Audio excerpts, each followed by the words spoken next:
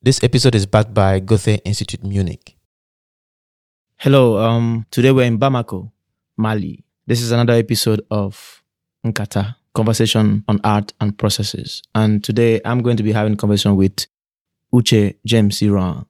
He is a photographer and an educator in the art. He lives and works in Lagos, Nigeria. And I have known him for practically all of the time that I have been a photographer from the beginning. So this conversation is going to be very much around that relationship, but also him as a person and him as an artist. Uche, you're welcome to Nkata. Jiman. Yes. First of all, let me start by saying that I remember that the first time I came to Bamako, it was like this. We were all here together. We flew from Lagos to Bamako, and I was exhibiting at the Bamako Encounters then in 2003.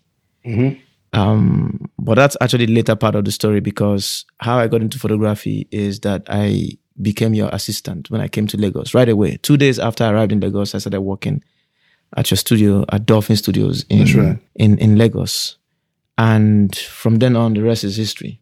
Before we get into how you became an artist and all of that, can we talk about Dolphin Studios? And because what's interesting is that I came in and they also became beyond the studio. It was also, I was able to meet all these other photographers. So it became this ecosystem, the school. Before, I always say that's the photo mental asylum. Yeah, exactly. So can we sort of like go down memory lanes? This is the last. That was the last 10 minutes of the millennium. 1999, 2000, and Dolphin Studios was a madhouse. It's a place. It's a 4-floor building of photography.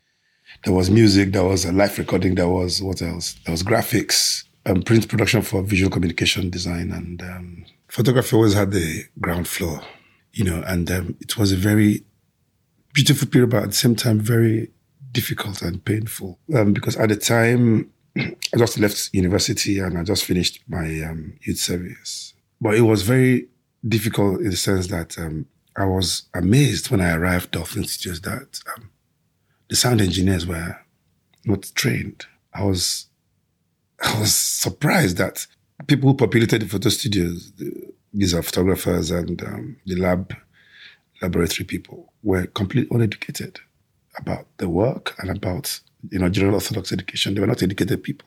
And I'm wondering, how can something as intricate, as complex as photography be handled by people who weren't trained? And the head of the department was completely, he knew nothing. So my art background as a sculptor, I began to question that kind of system. How can it be possible? They came there just earn a living. Like, they will close work by 5 and leave. But that's when I get into the darkroom and start having fun. And I was also frustrated by the fact that I dodged the chemistry classes in school. Now, oh my God. Now I wish I knew chemistry, because I was dealing with chemicals. I realized that art is pure science, pure science.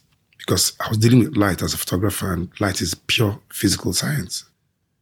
But what was most painful for me at that point was that I could forgive people who weren't in the arts, who didn't believe that photography was an art form, right? Mm-hmm.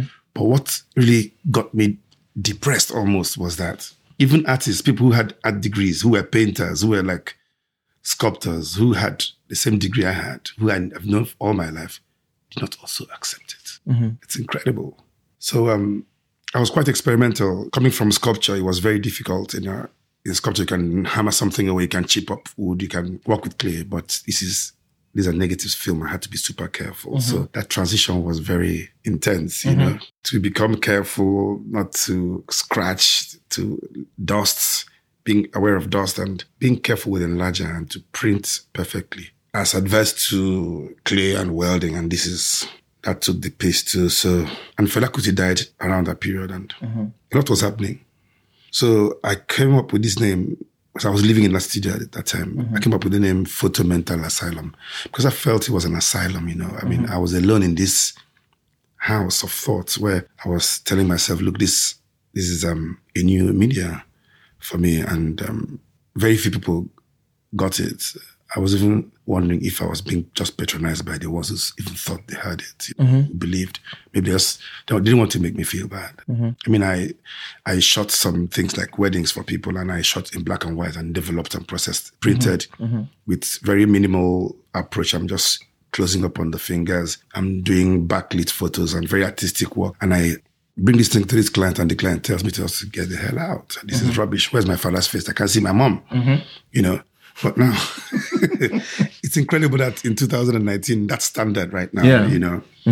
So I'm just grateful that it was possible that we're not crazy in the end. That all these guys who thought photography wasn't an art form, they've bought cameras now, and they're asking me to just give them a crash course of just 2 weeks, in which I'm already a painter. I understand balance, I understand color, just to understand the equipment. You know, the materiality of the work was just a problem. And it's beautiful now. And but there was a middle point, actually. They didn't quite accept it in the middle, but they began to come closer to photography. Not because it was anything they could understand, but because we had we had conquered platforms and become part of processes that they never dreamt of being themselves. I mean, we had contact with people like Okwe Enweze of Blessed Beautiful Memories, people like BC Silva, were already working with global platforms that they only could read about. And they were like, wow, so these guys could be serious, you know, let's give it a shot. How did all of that take off? Oftentimes when someone asks me, okay, what happened at that time? I always make a point to say that I started photography, you know, the first year of the 21st century. So for me, it's an important marker because I believe that we are somehow the forerunners of the century. No doubt. And but then you just mentioned that Fela died, but also that was 1999 was when we came into democracy and military. So like we ceded, you know, the military regime, and then we had our democracy. Do you think all of that played a role? How did Fela's death and Fela's time play a role in creating the atmosphere or the ground for that consciousness that seeped into photography? Fela's exit, physical exit, if you like, I mean, was an announcement of not the end of freedom, because this is the guy who was able to articulate the fact that Nigerians needed to speak out. When this guy was recording albums that full of lyrics that people shared only in the confines of their bedroom in fear. But this guy was publishing those discussions, you know, and he passed, and his funeral was a huge event, you know. I mean, it was like no president ever got that kind of honor and respect, you know. And it was also a taboo at the time to photograph publicly, even because we're just coming, like you said, from a military dictatorship. And even the players, like the security people, did not understand that this was a new dispensation. And people had the rights to photograph. We were arrested a couple of times for photographing just monument.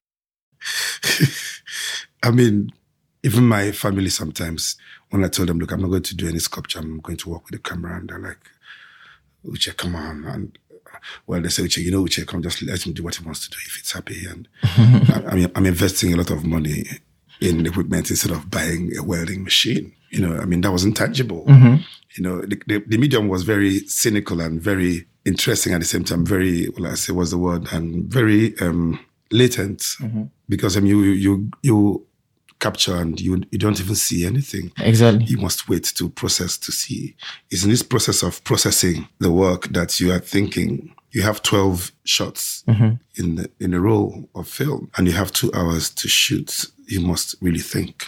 And that's the difference. But it was the overture. It was the opening of a lot of energies, even in music. People started recording music, you know, fearlessly and expanding the direction of lyrics. And you could question the few things you couldn't do in the past. And Dolphin Studios was the center where everybody was recording music on the top floor. The photographers were shooting on the ground floor. People were doing graphic designers. Middle year was a big, huge beehive of activities for everyone who was working in the media, generally 2-dimensional and even up to 3-dimensional works. Now, when you look back now, you look at now, how much, where will you place the significance of Dolphin Studios in relation to now, in making, because everybody now talks about Lagos as this art hub, this place everybody comes in Lagos, this right. Lagos that, where is Dolphin Studios, and how much contribution will you attribute to Dolphin Studios? It's incredible. We can't overemphasize it.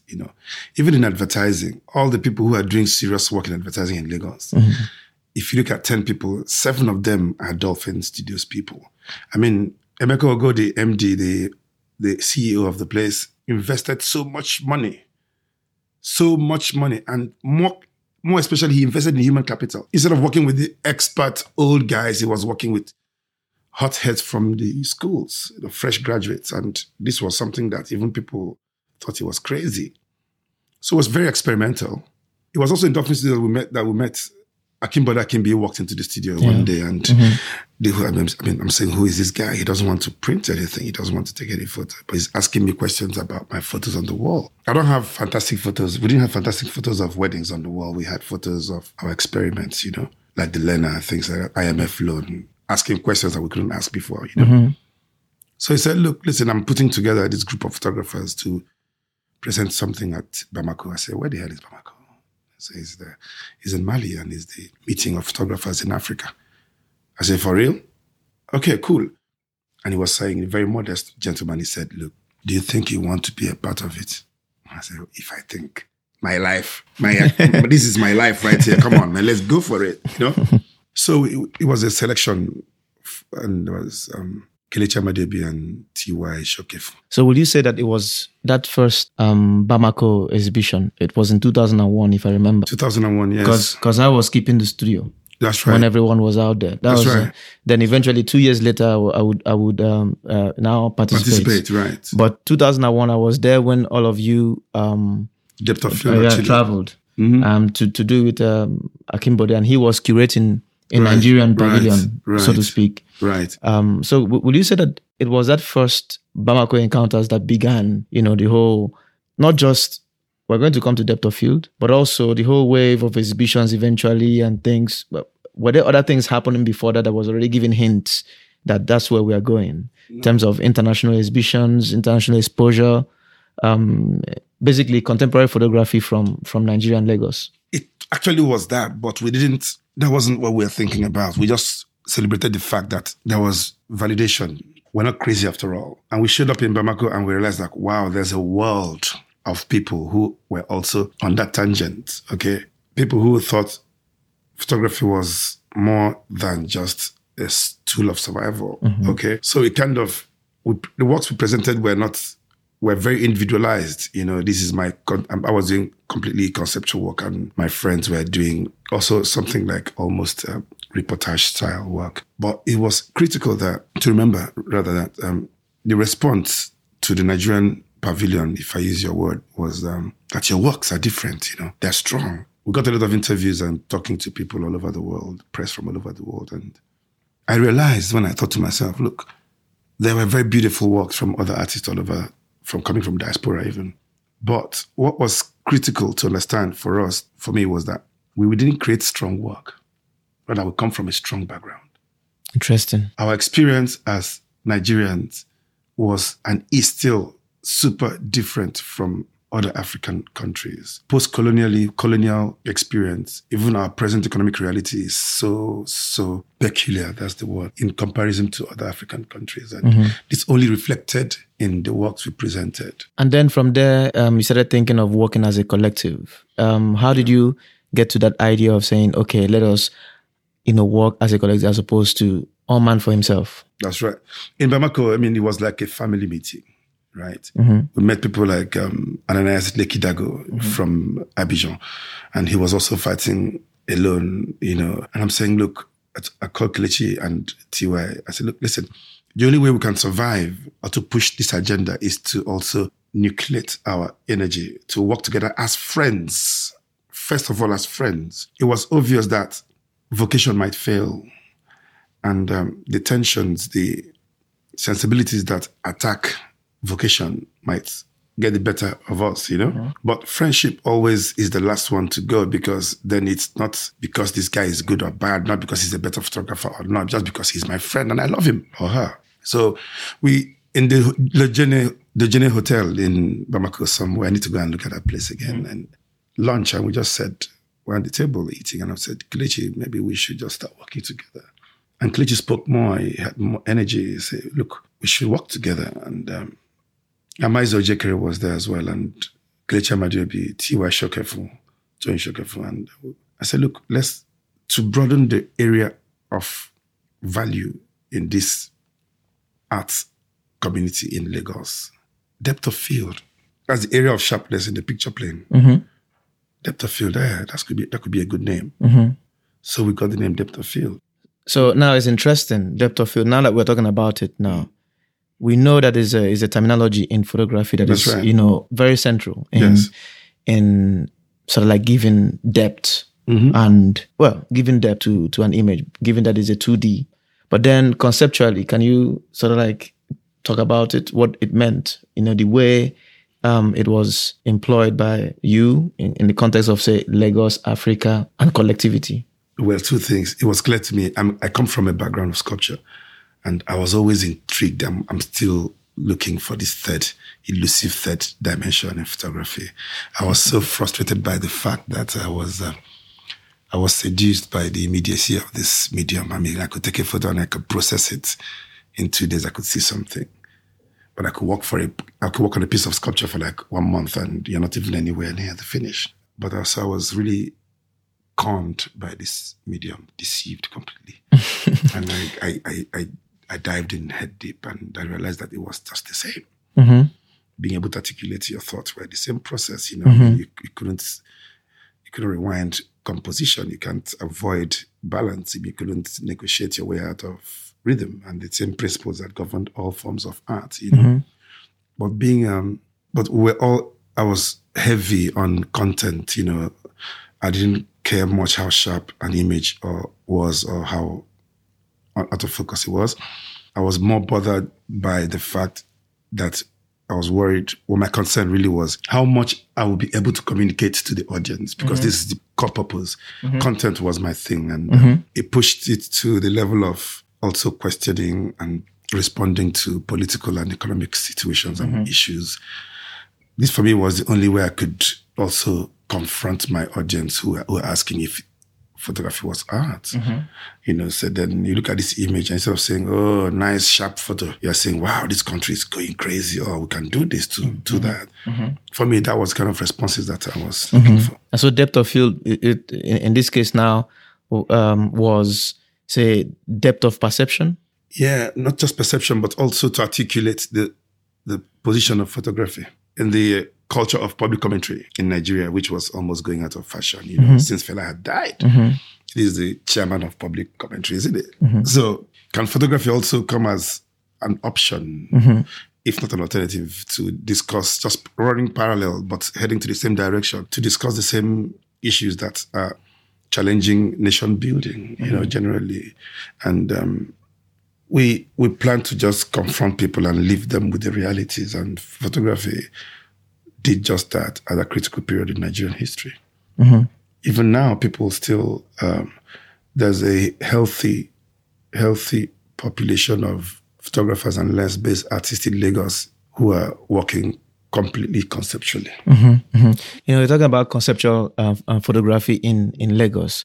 From my own vantage point, I always say that it invariably began with, Dolphin Studios, you standing very strong for conceptual photography. And then there's also Don Baba and you've mentioned Akimbode as well. Right. There's Jidadini Jones. Incredible people, yes. So these are people who were there then. Mm-hmm. But now Depth of Field, the collective, started having exhibition here and there. So at every point in time, you were central to that. So how can you sort of like reflect on the history of contemporary conceptual photography in Nigeria and try to sort of like flesh out how it happened, how it came to be the key people and where, they happened and how we got here today? I mean, we are in Bamako in 2019 and there are some young Nigerian photographers here. And since that 2001 in Bamako, Nigerian photographers have almost won a prize. Almost all. Every edition, yes. In every edition, they come, they win a prize. Yeah. So it's interesting. How can you talk about the evolution of Nigerian contemporary photography, Nigerian conceptual photography. You know, just give it some tentacles. Let's see. For me, it's almost impossible to discuss anything about Nigeria without looking at the very eclectic political, economic, cultural DNA of this country, right? Everything we see has just been a presentation, a reflection from this thing that is inside that makes Nigeria Nigeria. If you look at music, for example, the energy in Nigerian music is incredible. Like Nollywood, like photography, like fashion. You know, I mean, even at the airport, there's this guy who's demanding that he won't be taken to a lounge. He had 12 hours layover. And he said, look, listen, in the contract, in the ticket, it says I need to go to a hotel, blah, blah, blah, blah, blah. And I'm asking the manager, what's going on? He says, everybody's kind of cool, but this guy is insisting, he's making trouble. He's demanding something, but he's right, though. He's right. But he doesn't want to, he's going to make a scene. And I said, well, then give him what he demands if it is right. He said, they do this all the time. It's Nigerians, you know, it's Nigerians. They do this all the time. This is the same energy in photography, okay? And I can't, there's no difference. That guy at the check-in counter if he was a photographer, he'd be doing some kind of very confrontational work. And it's just a result of who we have become as a people. I think the key issue is being able to articulate and negotiate your survival. Yeah. In a very hostile, but promising at the same time. That's the beautiful thing. It's a hostile situation, but it's so potentially promising, you know. Yeah. So who are the people who are like doing work today? TY and Kelechi Amadi, they're doing it sort of like more on the commercial side of things. Right. But they were instrumental and they were key. Yeah. Key. So can you sort of like talk about people who you remember, like some small anecdotes and moments? For me, there was nobody really people weren't considering conceptual work as something they could do because there was no immediate commercial value. You know, Kelechi and TY were always tilted towards commercial photography. It was you, Emeka. We are the only one that showed any promise of going conceptual, who was really interested in the content, you know. 99% of people working with cameras at the time didn't care about the image. These were survival-driven enterprises, you know. Yeah. I mean, why should I talk about Nigeria? Am I Fela Kuti? What's my own? What's my business? It's going to feed me, you know. People didn't feel convinced enough to stand in the gap, to mediate, to be a catalyst, to instigate discussions, conversations even. Because if you came to the photo studio, to the photo mental asylum, and you had 30 minutes to process your work, I mean, in 20 minutes, you'll be talking about politics, religion even. We'll be talking about things like our belief in God. We'll be talking about our relationship with the government, why it's not possible for us to take photos. So these conversations always melted into compositions in the end. And maybe because of my training as an artist, first of all, inspired by people like Professor Frank Uguiomo, who in a 4-hour lecture would take out 1 hour to conscientize, he calls it, his students. And we arrived as graduates trying to always intervene, you know, and it was a difficult thing to understand. So you showed up in Dolphin Studios also with that mindset, you know, of intervention, which is still what's going on with your work at the moment. Not everybody was tilted towards that. And but what's super critical was that I thought to myself, Uche, if we are going to make progress in photography, if photography was going to make any progress in Nigeria, we're going to train people, we're going to raise people, right? We're going to educate people. And I looked at the curriculum of universities and schools in the country. There was nothing happening for photography. Exactly. And even something came up. There used to be a time when they would have even as a polyjam. Yeah. They will have photography. You know, you can study photography in Yabatech. Yeah, and it was a fresh development. But I was asking, who are the ones teaching photography? But there was nobody talking about this stuff like just 2 years before. Now there's a university. Now there's a lecture. Who is it? What's the knowledge? What's the content? What's the curriculum? Yeah. What is the use of this curriculum? Like you just mentioned now, like I was working or in that mindset of conceptual photography. But for me, I remember how I got to Dolphin Studios. I saw this photograph with my uncle, Charles, who at the time was your best friend. You guys were in school Charles together. Okeke, yes. Charles, my uncle. And then I saw this photograph of Fela Kuti in his archive, in his house, black and white. You know, he was doing the Black Power sign. Right. And I was like, oh, this is so powerful. This is so strong, Yes, you know. yes. And I was already interested in photography because I had read a textbook on photography. And I realized it was pure science. You know, I did science. Unlike you who means chemistry, I wrote it. I wrote it in GC and JAMB. I even wrote further maths. Wow. You know, yeah. But you won't tell us how you fared the results. I did well. I remember one time at Dolphin Studios, I celebrated my GC results. Yeah. I would. I bought Fanta and everything for everyone because the result came and I passed. This is 20 years. Yeah.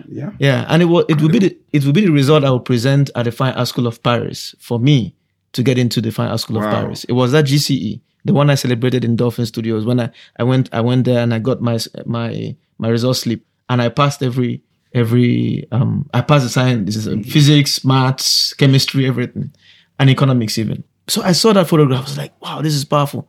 And then he just said, oh, it was made by my friend Uche and he's a photographer in Lagos. I'm like, so this is even possible to make in Nigeria. I thought it was made somewhere else that is far-fetched, in the US or anything. You know, that's how we think about everything that is well done. Right. At the time, eh? Yes, at the time. So I came to Dolphin Studio with that mindset, that photography can be this, but also there's all these conversations that's happening. Amazo Jekere would come to the studio as well. TY was already coming. Right. And then constantly there's these conversations happening. There'll be books, we'll be looking at photography. So there was an ecosystem, and I felt like that we had laid the ground for a way of thinking of photography deeply. A new way. A new way of thinking of photography. Now, fast forward to 2019.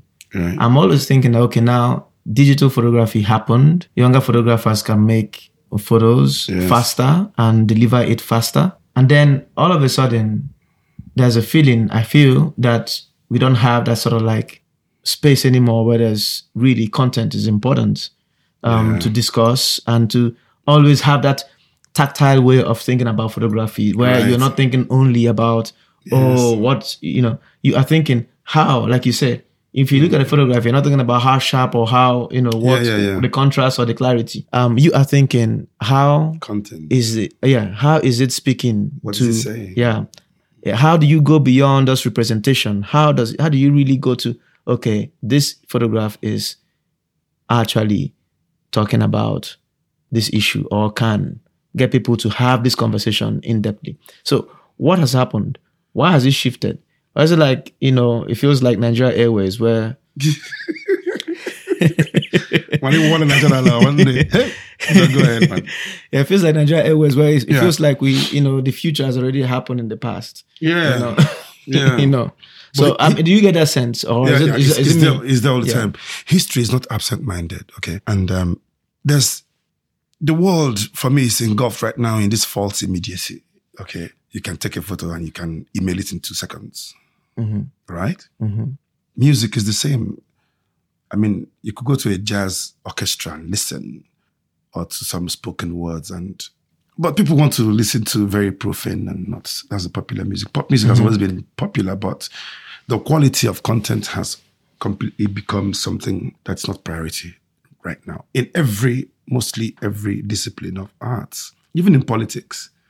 If you look at global politics right now, I mean, we don't have, it's not about a well-spoken leader anymore. It's about who is well-positioned. It's about who is willing to do what. So it has affected quality, So this immediacy has attacked process. When you have to process and think, for example, these photographers now who are working in the digital medium and they arrive, even the commercial ones, okay, guys doing commercial work, and they arrive at an event. You have a 64 gig card and the camera is on the high-speed shutter release mode. So they're going... They don't know the father of the bridegroom, okay?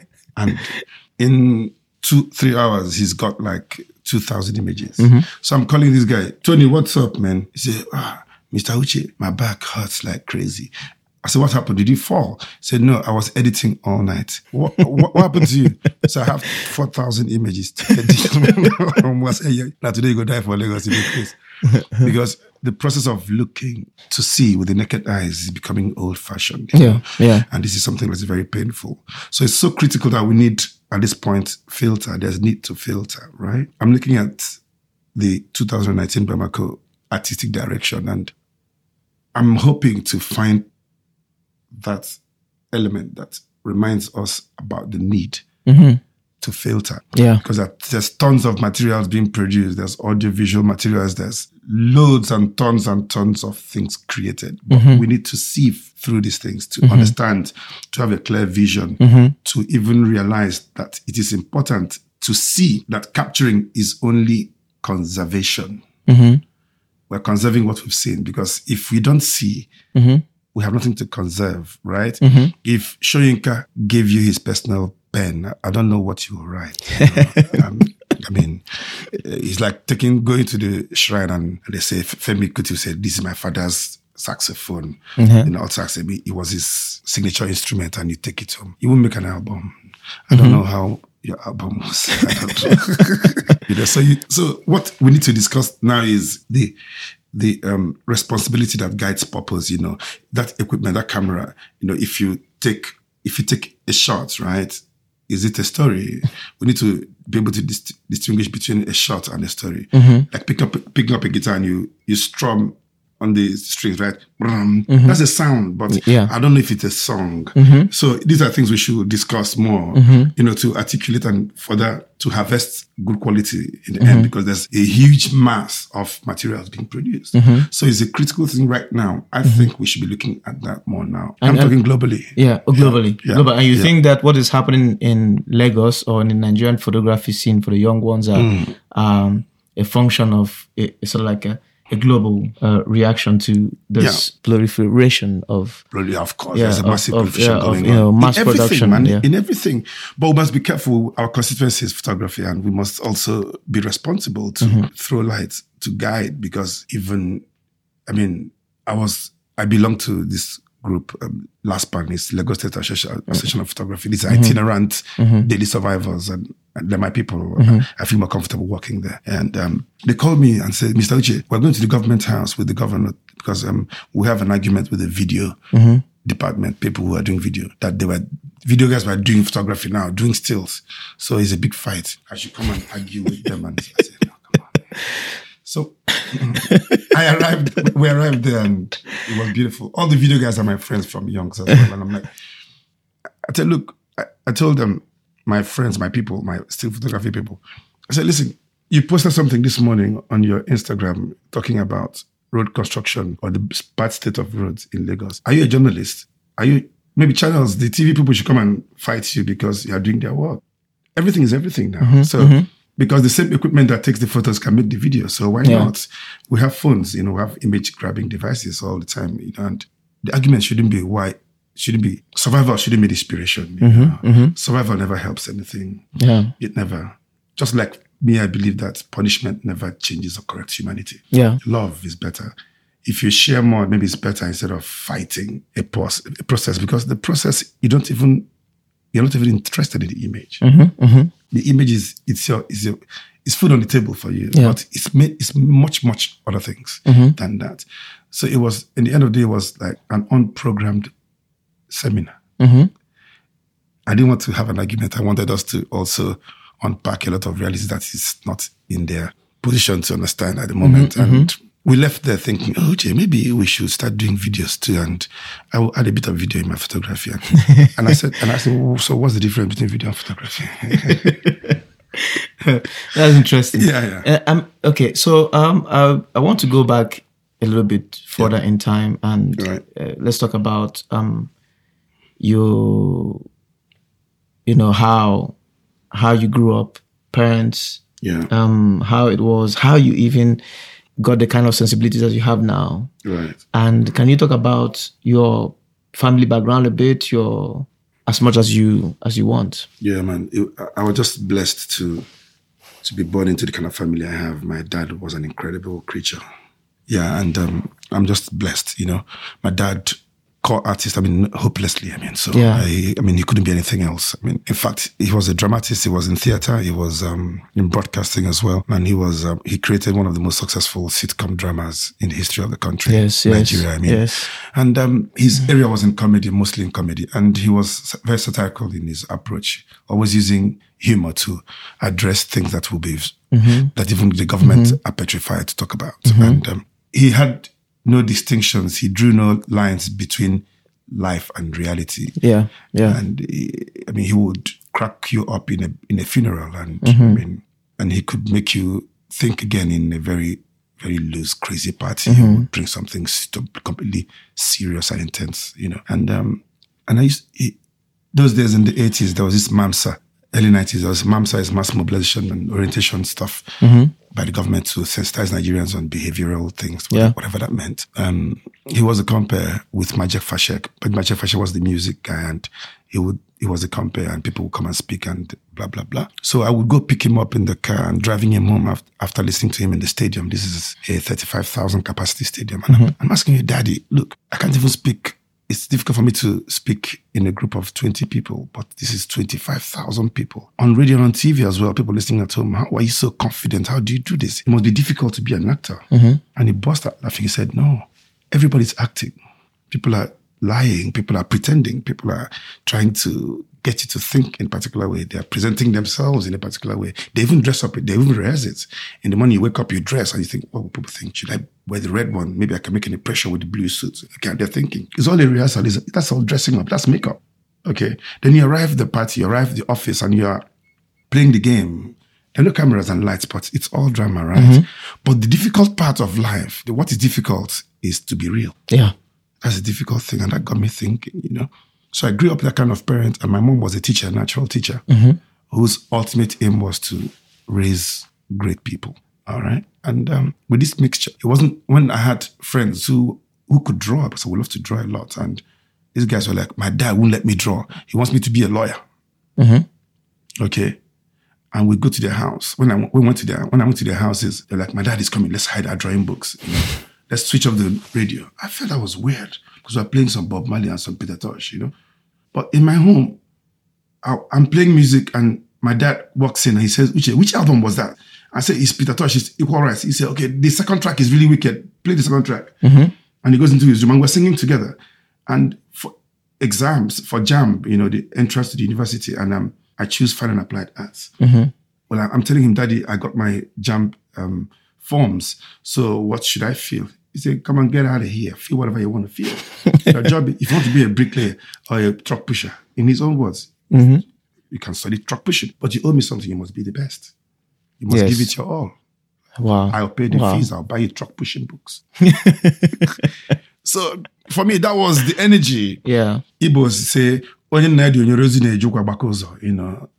you have to translate later. Yeah, so a loose translation will be someone that the father sent to steal for an errand, not to steal, uses a leg, his bare leg, yes, to kick down the door. With so much confidence and liver, he won't give a monkey about the policeman because he's got authority. Yeah, he's got from authority. His dad. Yeah, from his father. Yeah, so that's it. That's powerful. Yeah, so that's how the mindset that's got me thinking. And look, even when everybody doesn't think it's working, I keep doing what I'm doing, because even when I come back and my father he'll say, Uche, this photograph is intense. Maybe do you think of it this way? We could discuss. And this is my dad, not just a professor. So you were already making photographs that he could see. Yeah. At the time. Yeah, this is 19. I'll come back from Lagos and and he asked me, let me see what you're doing, because he couldn't also quite understand the direction, because he's coming from performance. And photography was entirely new to everyone. Completely fresh stuff, So, but he could quickly understand it. And when he's shooting, he could ask me to come, and in fact, I was lighting one of the Nollywood pieces he did, and we worked together. And he went back and told my mom, look, Uche is still the same. He didn't treat me like his dad. He treated me like an artist on set, and I was completely professional. He didn't have time to do any family talk until the work was over. I didn't even realize I was like that. It was like, my God. And it was something that he really liked, Yeah, so this is my background, and it was completely fearless in terms of being able to experiment with new things. And ask questions and, in a beautiful way. Because my dad also said that, look, he doesn't think that we should have conflicts. Like things like Biafra. We shouldn't discuss Biafra about like in a seminar. Maybe somebody's going to storm out and somebody who's lost 20 children is going to kill someone in the meeting. But if it was Biafra could have been a fashion label, The same people who thought they were not part of the divide might need to wear those things. Because if you went to Latin America, you will see Che Guevara's T-shirts, branded berets and things like that, even towels. And very touristic. But these are elements of a very crucial revolution. But here they're not touristic. Huh? You see Che Guevara here as well. You see Thomas Sankara on the taxis. Yes. There are really political, stands and statements here in Bamako. We're quite in a huge denial, Like I was in Berlin for a few months and I realized that the Holocaust wasn't something people were scared to talk about. It has even found its way into the curriculum of schools to remind people that we shouldn't do this happen. We shouldn't let this happen again. Yeah. So I think that model really worked. Yeah. So art for me is able to play and enjoy and discuss and explore things that government politics is completely petrified to talk about. Basically, it sounds like you've kept this sort of like teaching or upbringing from your dad. Is it mostly your dad or your mom? My father was also an incredible teacher, but my mom was professional, like teach in school. She retired as a headmistress. Okay. But my dad was also an educator, but in his own way. He was very interested in sharing knowledge. Yeah. But let me tell you one thing that is interesting, or an anecdote that is interesting when, growing up. So the sitcom that you referred to, is New Masquerade. Yes. As a kid, as a child, we watched New Masquerade. In fact, that was our first education. Yes. I think it is one sitcom that really reached the public, but it was purely educational. Completely. And as a child, you're looking at things with the eyes of a child. Right. But I know myself, because again, looking back now, I will read the credits after each episode. I will read, and I know at some point I've already picked up that Gringori is James Iroha. Right. Somehow I've picked up James Iroha is Gringori. Or James Iroha is Gringori. Yeah. And James Iroha is Gringori. So, but when I'm reading the credits, I will see written by James Iroha. Created by. Written. That's how I remember it. Okay. Written by James Iroha. And I will stop. But James Iroha in that is the Gringori who is the houseboy. That's right. But how come he's writing the whole thing? So it confused me for a long time. It's like, but he's behind all of this. Yeah. Like he wrote all of this, but yet why did he give himself? Because we also, I thought he would, be the Zebudaya, the chief, because he wrote it. Yeah, but he was the houseboy. That's right, and he wrote all of that. So right. I kept that part. That was, it was almost like a mark of sort of like humility and sort of like leading from behind. But also I was confused. Yeah, I was really, really confused. Art enjoys that confusion, Art always enjoys it, When I came to Lagos the first time in my life in 1981.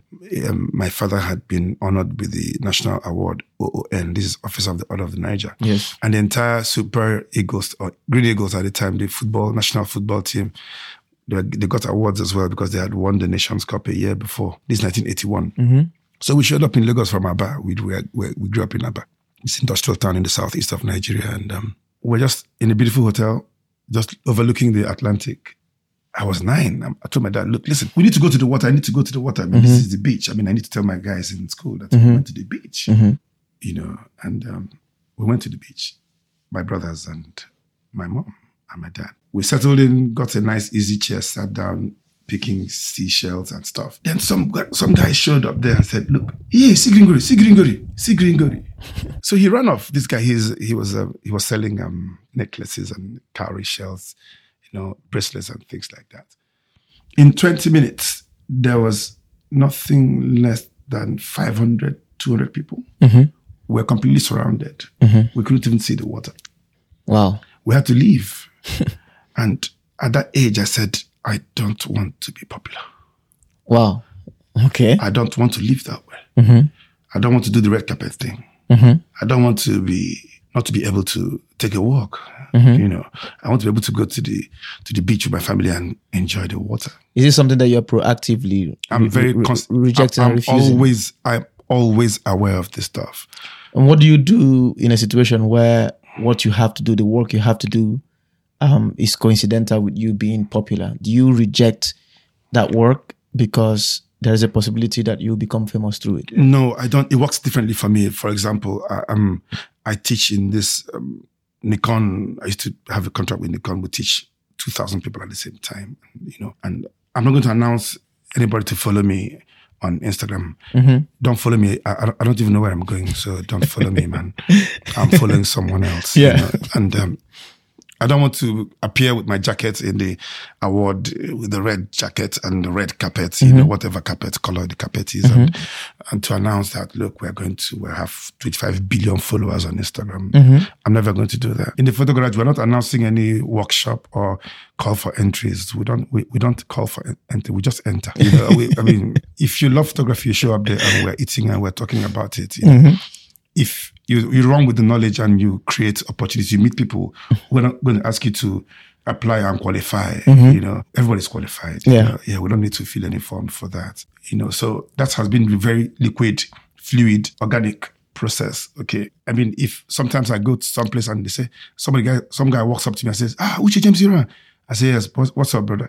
I start to deconstruct immediately. He's trying to say, okay, let's take a selfie. I say, selfish. Are you selfish? We can take it further, but I try to humanize the situation immediately. Yeah. And keep on being who we are and being normal, being able to go down the street and interact with the mechanics and also to understand who they are, even before we photograph them. So interesting. You talk about the humanizing. Yes. I like using that word, humanizing, because I think that, that's our only hope, That's the only hope. That's the only hope, yeah. And I like the fact that you relate humanizing to being, this other image that you create for yourself, image of red carpet and all of that. Yeah. That you sort of like set it up like opposite of that. I cried when Michael Jackson died. I didn't know how much I loved someone I never met. His music was incredible, but his personality is also something I could relate to. This guy was in trouble, but nobody knew. Yeah. He has 1 billion followers. He's sold 44 million albums of one album. Records of one album alone. Incredible stuff. But this is a man dealing with stuff, just a human being. Exactly. A human being. We forgot their humanity. Yeah. And he was able to show that this at the end of the day. Yeah. Yeah. I couldn't fly with my dad, I couldn't drive like in the public transport with my dad. I see people talking with their dad and their dad's pointing things to them and they're talking. As soon as you get into the plane, the pilot's going to mention that he's there. Okay. But have you been able to deal with the fact that people, even in Lagos, I also experienced some of that, that, tabloids and newspapers would first of all refer you as the son of James Iroha. Yeah. But I don't care much. It's the truth. I'm the son of James Iroha. But what is important for us to understand, and I tell people, is that he told me himself, my dad said that James Iroha is an Igbo man. Chief James Iroha, Director of Programs, NTA. Gringori, Akwa Ibom houseboy. Two different people. Like I was just telling you, James Iroha is Gringori. Gringori is not James Iroha. Gringori is a Calabar houseboy. Yeah. You get it? Yeah. People call, hey, Gringori, it's not Gringori, that's James Iroha with his family, for goodness sake. Yeah, yeah. But it's also, he tells you that. And how did he deal with that all the time? These guys were able to convince the public that this is real.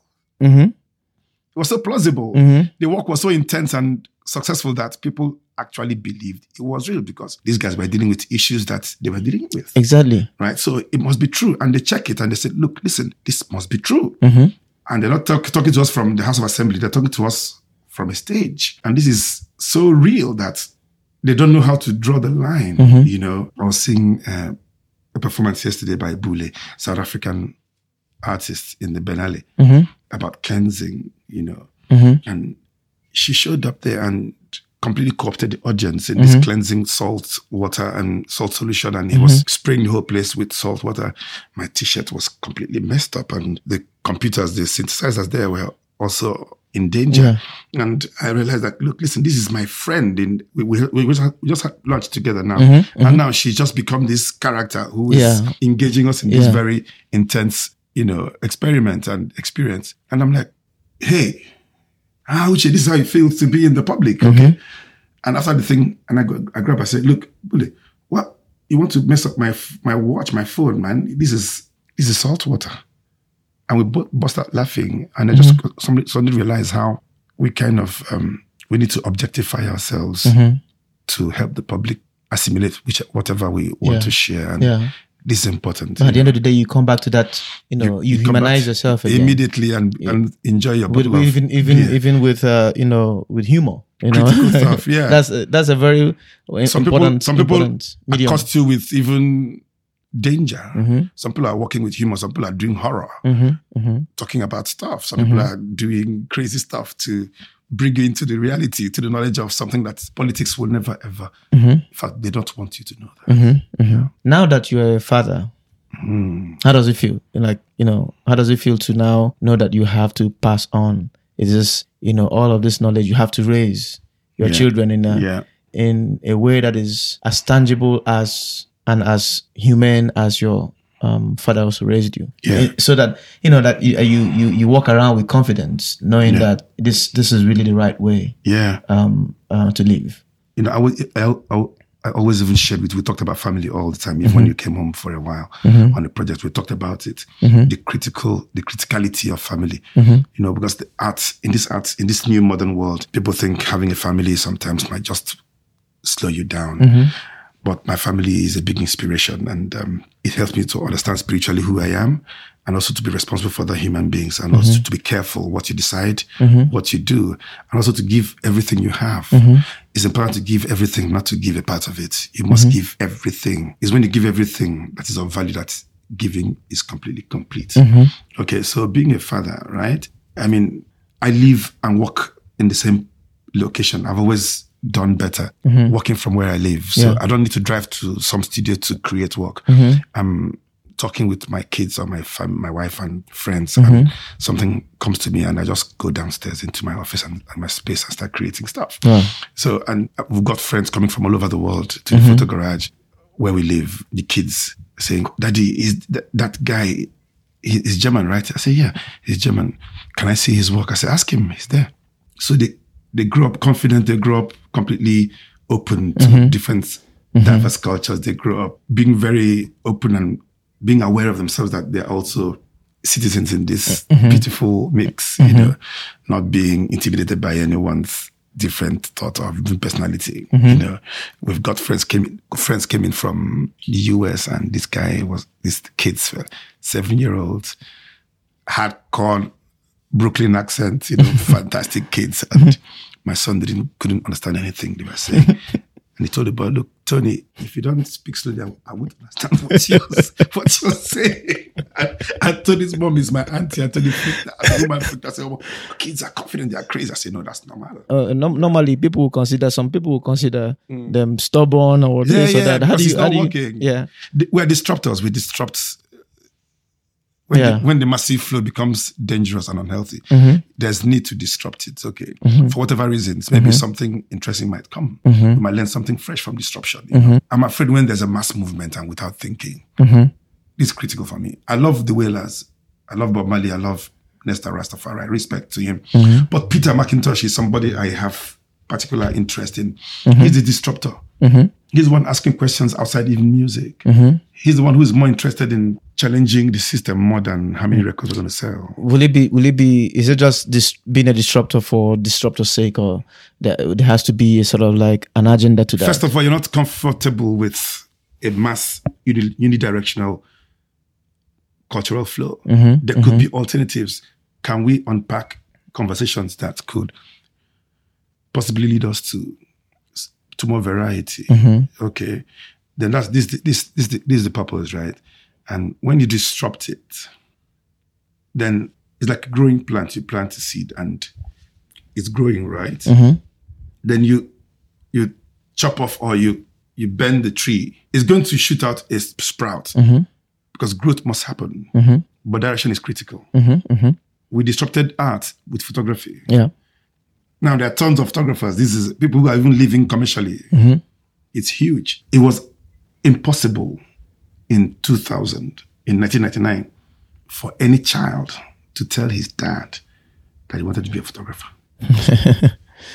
But now parents bring their kids to the photo garage, internship, This guy is doing math in school. He's studying in England, but I need him to be with you for 6 months. He's going to be away for 6 months. So what camera should I get him? I said, leave this guy alone. We will talk. Because I also need to understand the guy's sensibility.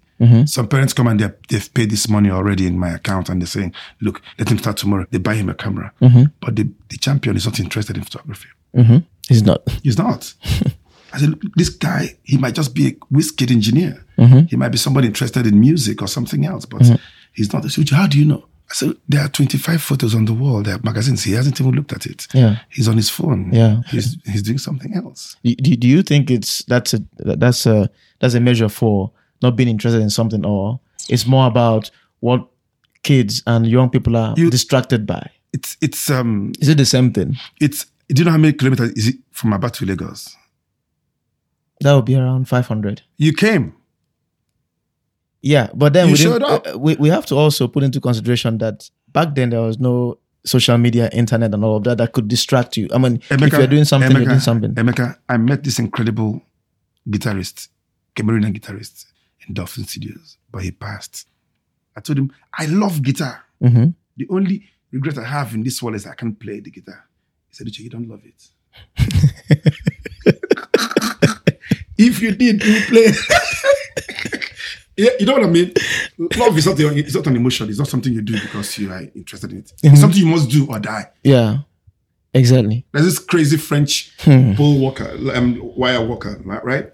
I saw his bit on National Geographic, and somebody asked him the same question. What if you fall and die? He walked the Twin Towers. He will rig it and illegally and walk. He'll be arrested. He's so happy when he's arrested. He's like, victory sign. And I'm talking to this guy. I'm watching this thing, and the guy says, what if you fell and died? You know what he said? He said, what a beautiful thing to die in the middle of your passion. Incredible stuff. And do you think that everybody that loves what they do can actually look at it from that? Or you say, okay, if you don't see it from that way, if you don't see that way, you don't love. Which other way is it? What are the options? The options of, okay, I love this, but I will not die for it if I have the option. Or if that's the only option, I will not die for it. Emeka, by God's grace, I can afford a ticket for Ivoire to come through Abidjan, right? We did 12 hours in Casablanca, man. In a lounge. With Adebantu. And Ade was like, this is not crazy, it's crazy, man. I said, this is a beautiful opportunity. You understand? How do I deal with time? There was internet. I did 4 seasons on Netflix on the Vietnam War. From the French Indochina, historically, till engagement of battle, boots on the ground by America, right? I'm comparing them with the movies that we've watched, all the Rambo, all the stuff. This is history. Incredible detailed work of interviews of survivors on both sides and key players who are still alive in government in America. Yeah. For me, that was the best time to think about those things because those are things that feed my mind as I progress as an artist. You know? I was on the last one when they called me, look, you come on board, come on board. I said,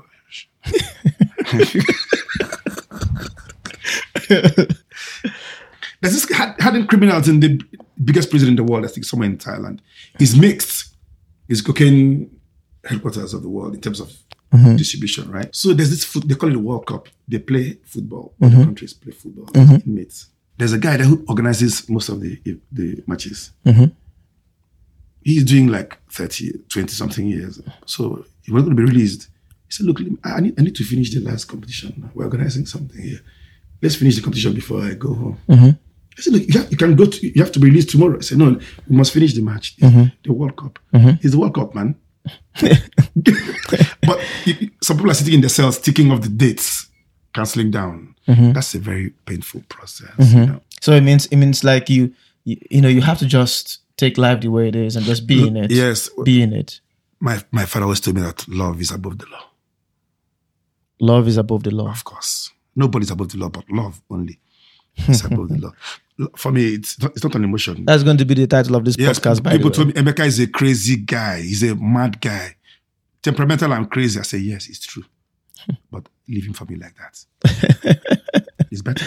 Yeah. So if you engage in judgment and they say, look, listen, you are wrong, yes, but I love him, you know. Mm-hmm. Mm-hmm. If you read the Bible, I'm a Christian, by the way. Mm-hmm. If you read the Bible and you'll find out that the prodigal son did not repent. Mm-hmm. He ran out of cash. Mm-hmm. But the Bible says that his dad always came to check on the horizon, to beg him to come home. Even if you blew the cash, just come back home. I love you. My value on your life is not how much I've given you, it's who you are, blood. Mm-hmm. Mm-hmm. I don't love my kids because I'm talking about family right now. Yeah. Right? I don't love my kids because they're good kids. I love them because they're my kids. Yeah. But it's not about being good or bad. Yeah. And it's only in that realm that you can be able to articulate things that the mundane mind cannot, where logic fails. Mm-hmm. We're doing stuff that wasn't economically viable 20 years ago. It didn't make any sense. We had friends who were working in banks. Yeah. Somebody saw my employment letter in Dolphin Studios. I was earning 2,500 naira a month. Yeah. Emeka, did you believe it? I was earning 2,500 naira a month. These guys burst out laughing when they saw my employment letter. Mm-hmm. These are my classmates from secondary school. Yeah. But I don't know today. So do you think that this is this love that you speak of, you know, the one that you can have for your children, that the one that's above the law is somehow is a kind of love that you brought to photography when it was beginning for you? I didn't have any other options. And continue to sustain it now? I didn't have any other options. Koyo, she was introducing me that Uche used to be the talented guy, but now he kind of disappeared, and he used to be. And I'm telling him I'm the mystic man. I'm a man of the past. Mm-hmm. Like Peter Tosh said, I'm living in the present, but I'm working in the future. Okay, so I want to ask you, how do you see, the future of photography? Actually, I have two questions. This is the first one. How do you see the future of photography, African photography, given now that we are in Bamako, Mali, and this is 25 years of the photography encounters? Right. We are discussing, and we are here to see African photography. How do you see the future of African photography? That's the first question. Then secondly, what are you working on now in terms of photography? Where are you at in terms of photography or your practice? Okay, I was thinking that I was speaking to Koyo, and because I'm not in the festivals, I'm not in the biennales and stuff like that, I have turned my gaze back to home to indigenize my process. Mm-hmm. I don't think going to New York Biennale and flying around the world, and I'm looking back home, and so the Photo Garage, what I've done is to also to establish the Photo Garage much more, position it to tilt it to home, and also to start creating works that are, the content are talking about local issues. Mm-hmm. I'm not going to I don't think I'm interested in creating a highfalutin, intangible issue, things about movement, space, and spiritual and feeling. No, there's no light in Lagos, man. There's no electricity. These are more crucial things as far as I'm concerned. And I'm not also interested in any work that does not make people who are comfortable to become uncomfortable, if you know what I mean. Yeah, that very line there is in line with, my, thinking, what are you... I'm always saying these days that if you raise your children in such a way that they do not know or understand what it means not to have, then don't expect them to be the ones to change the world. They will completely be clueless. Yeah, they will always be working for their comfort. Exactly. Yeah, anyway, I just want to cheat that in there. That's very critical. On my son's birthday, he said, "Daddy, buy me pizza, buy me that." I said, "No, Daddy, well, let's go somewhere." So we took the bus. Mm-hmm. It's the first time he was on the bus. Mm-hmm. It's the yellow bus in Lagos, the Danfo. And the guy was like, "What the hell?" He wasn't comfortable on the seats, was hard seats. And he said, "Daddy, what are all these people? Are they all going the same place with us?" I said, "People are going everywhere they want." Within 2 bus stops, he had asked me like 10 questions. And one guy asked me, "Bros, is it the first day on the bus?" I said, "Yes." The guy bust out laughing. So he asked me, "Daddy, why is that man shouting?" That's the conductor yelling, "Oh, should they?" So why is he shouting? I said, "He's asking people to come. He's looking for passengers to come." Mm-hmm. And, so he come back home and said, "Okay, Daddy, so not everybody's daddy has a BMW, Some people in the bus also have cars, but they chose, like us, we chose to ride. Mm-hmm. Maybe it's not convenient. Maybe the car is not working. Mm-hmm. Life is not just about us in our house. People also don't have houses. Some people don't have the nice food, that yummy food your mom is making every day. Some people don't have. You are grateful. You know, we live in Mende, Maryland. Is quite populated. It's quite spread. There's middle class. There's also not so middle. You know, whatever middle class means in Nigeria. You know, people are bathing outside. Kids are bathing outside. Like, look at that champion. He's a brilliant boy, but they don't have a shower, daddy. They don't have a bathtub. You know, and you must, each day you get into your bathtub, you must give thanks. You must be grateful. And if possible for you, if God helps you to think about how to make that guy outside have a bathtub, you should do that. You should do that, okay? And it's important for you not to change. Yeah. This is what will make you happy in life, because there are things that will make you unhappy. Even if you're a billionaire, there are things that will make you unhappy. Once you're in this trajectory, in this journey, there are things. Jackson, I told you, they love Michael Jackson to death. He used to tell me, by the way, they used to tell me that Austin Moon is this crazy dancer. They watch Disney and all that stuff. I said, let me show you who is teaching Austin Moon all this stuff. And I showed them Michael Jackson when they were 7 and 5. They were completely blown away. Blown away. Then they asked me, my younger son, very inquisitive guy, said, who taught Michael Jackson? I said, I will show you one other guy. And that would be James Brown? JB Rasta now. Even there was a bit where James Brown was like, called out Jackson from the crowd after Thriller was released.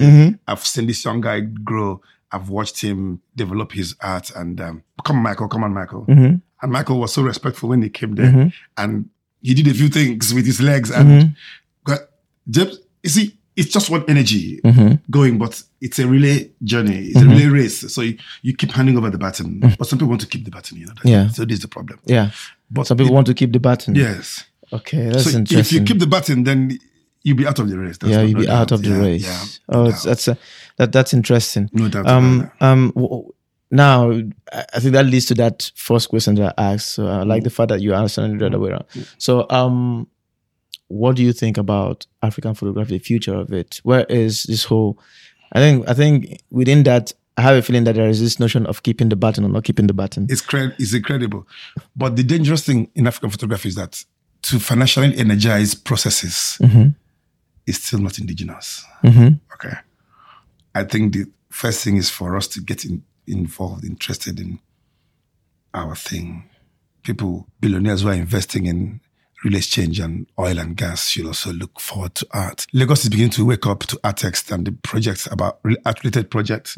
Banks are getting involved. And, you know, the good thing about Nigeria, for example, is that is a dive in, dive out. You know, like everybody dives in at the same time. You know, when one bank starts, or maybe all the banks find it interesting, then they will launch it. Maybe that will happen. Maybe even in the African Photography Festival, if Africans could financially get that rolling, it could be great. That also will give the impetus for direction. If the money is coming from home, then it's a home thing. It's because who pays the piper dictates the tune. Okay. Yeah. This is what I'm hoping for the future of African photography. But I think that we also need to produce content that is going to have a longer shelf life, and so we can have something that is worth the while. Because so something that is not like, move away from this mentality of instant gratification. Exactly. You know, the essence of process, and think. You know, and think more long term. Yeah, I'll go away to America for 5 years. From February, and just to see another part of the world, until to walk from diaspora back home and see what is possible there, and also to question the curriculum of African studies. And don't you think you're now moving away a little bit from that whole notion of indigenizing photography now? I've come to realize over time that space has become less of a challenge, because even you live in Europe, but your work is incredibly local, you know, in terms of the connections you've been able to make.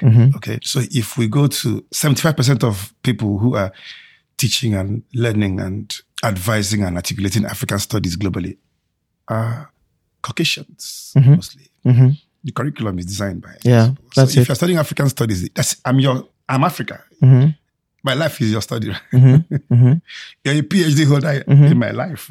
My life. Yeah, you know, exactly. But I'm also looking forward to when we can teach in these institutions without it being at the Department of African Studies. Exactly. For example, I've been given some small teaching. Yes. For example, at Hartford University. Okay. Wow. I take part in some of their roaming master's program. Beautiful. And in that, in that constellation there, I am just one of the, faculties. Yes. I am not an African. It's not an African department. No, it's not. Because I believe that is not. I believe that is, it's the same world we're talking about. That's right. I do not think that it should be, like put in all these boxes. Yes. No, so I'm looking forward to that time, and I'm hoping that that's how it's going to be more like you just come here, just a lecturer here in this school. Yeah. Even though that you have a different accent and a different. I would think it's more advisory, and also be careful to understand how that part of the world works, because it's important to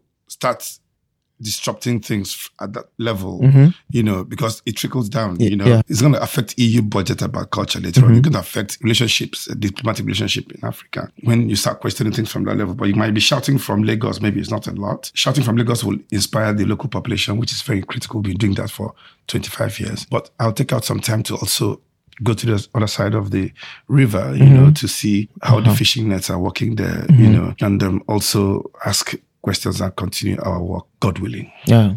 I think we've come to the end of the conversation. Yes. Thank you very much. It's really like a unique opportunity to have been able to have this conversation with you. Yeah. There might even be a sequel, part 2. It could be great. But I said something. I had fun. One crazy guy said, yesterday was my birthday. I had 2 champagnes. Yesterday was my birthday. I had so much fun. Okay. Now, before I sign out, I would like to say thank you to Goethe Institute Munich for backing this episode. And specifically, thank you to Marc-Andre Smartel for facilitating this support. Marc-Andre Smartel was a former director of the Goethe Institute in Lagos. And it's good to know that he is an ardent follower and supporter of this program, especially at these early stages. And if you'd like to support the program, kindly check out our Patreon page. It's at nkatapodcast.com/patron. There you'll be able to donate to the project, financially, whatever you feel like. But besides donating financially, you also get to be one of the foundational supporters of the project, such that when you look down the road, 5 years, 10 years down the road, you will look back and say, wow, I was one of those who made this project possible and made it a thing. So yeah, check it out and see how you can become part of the Nkata podcast family that is growing and that is here to stay. Thank you very much and see you in the next episode. Bye-bye.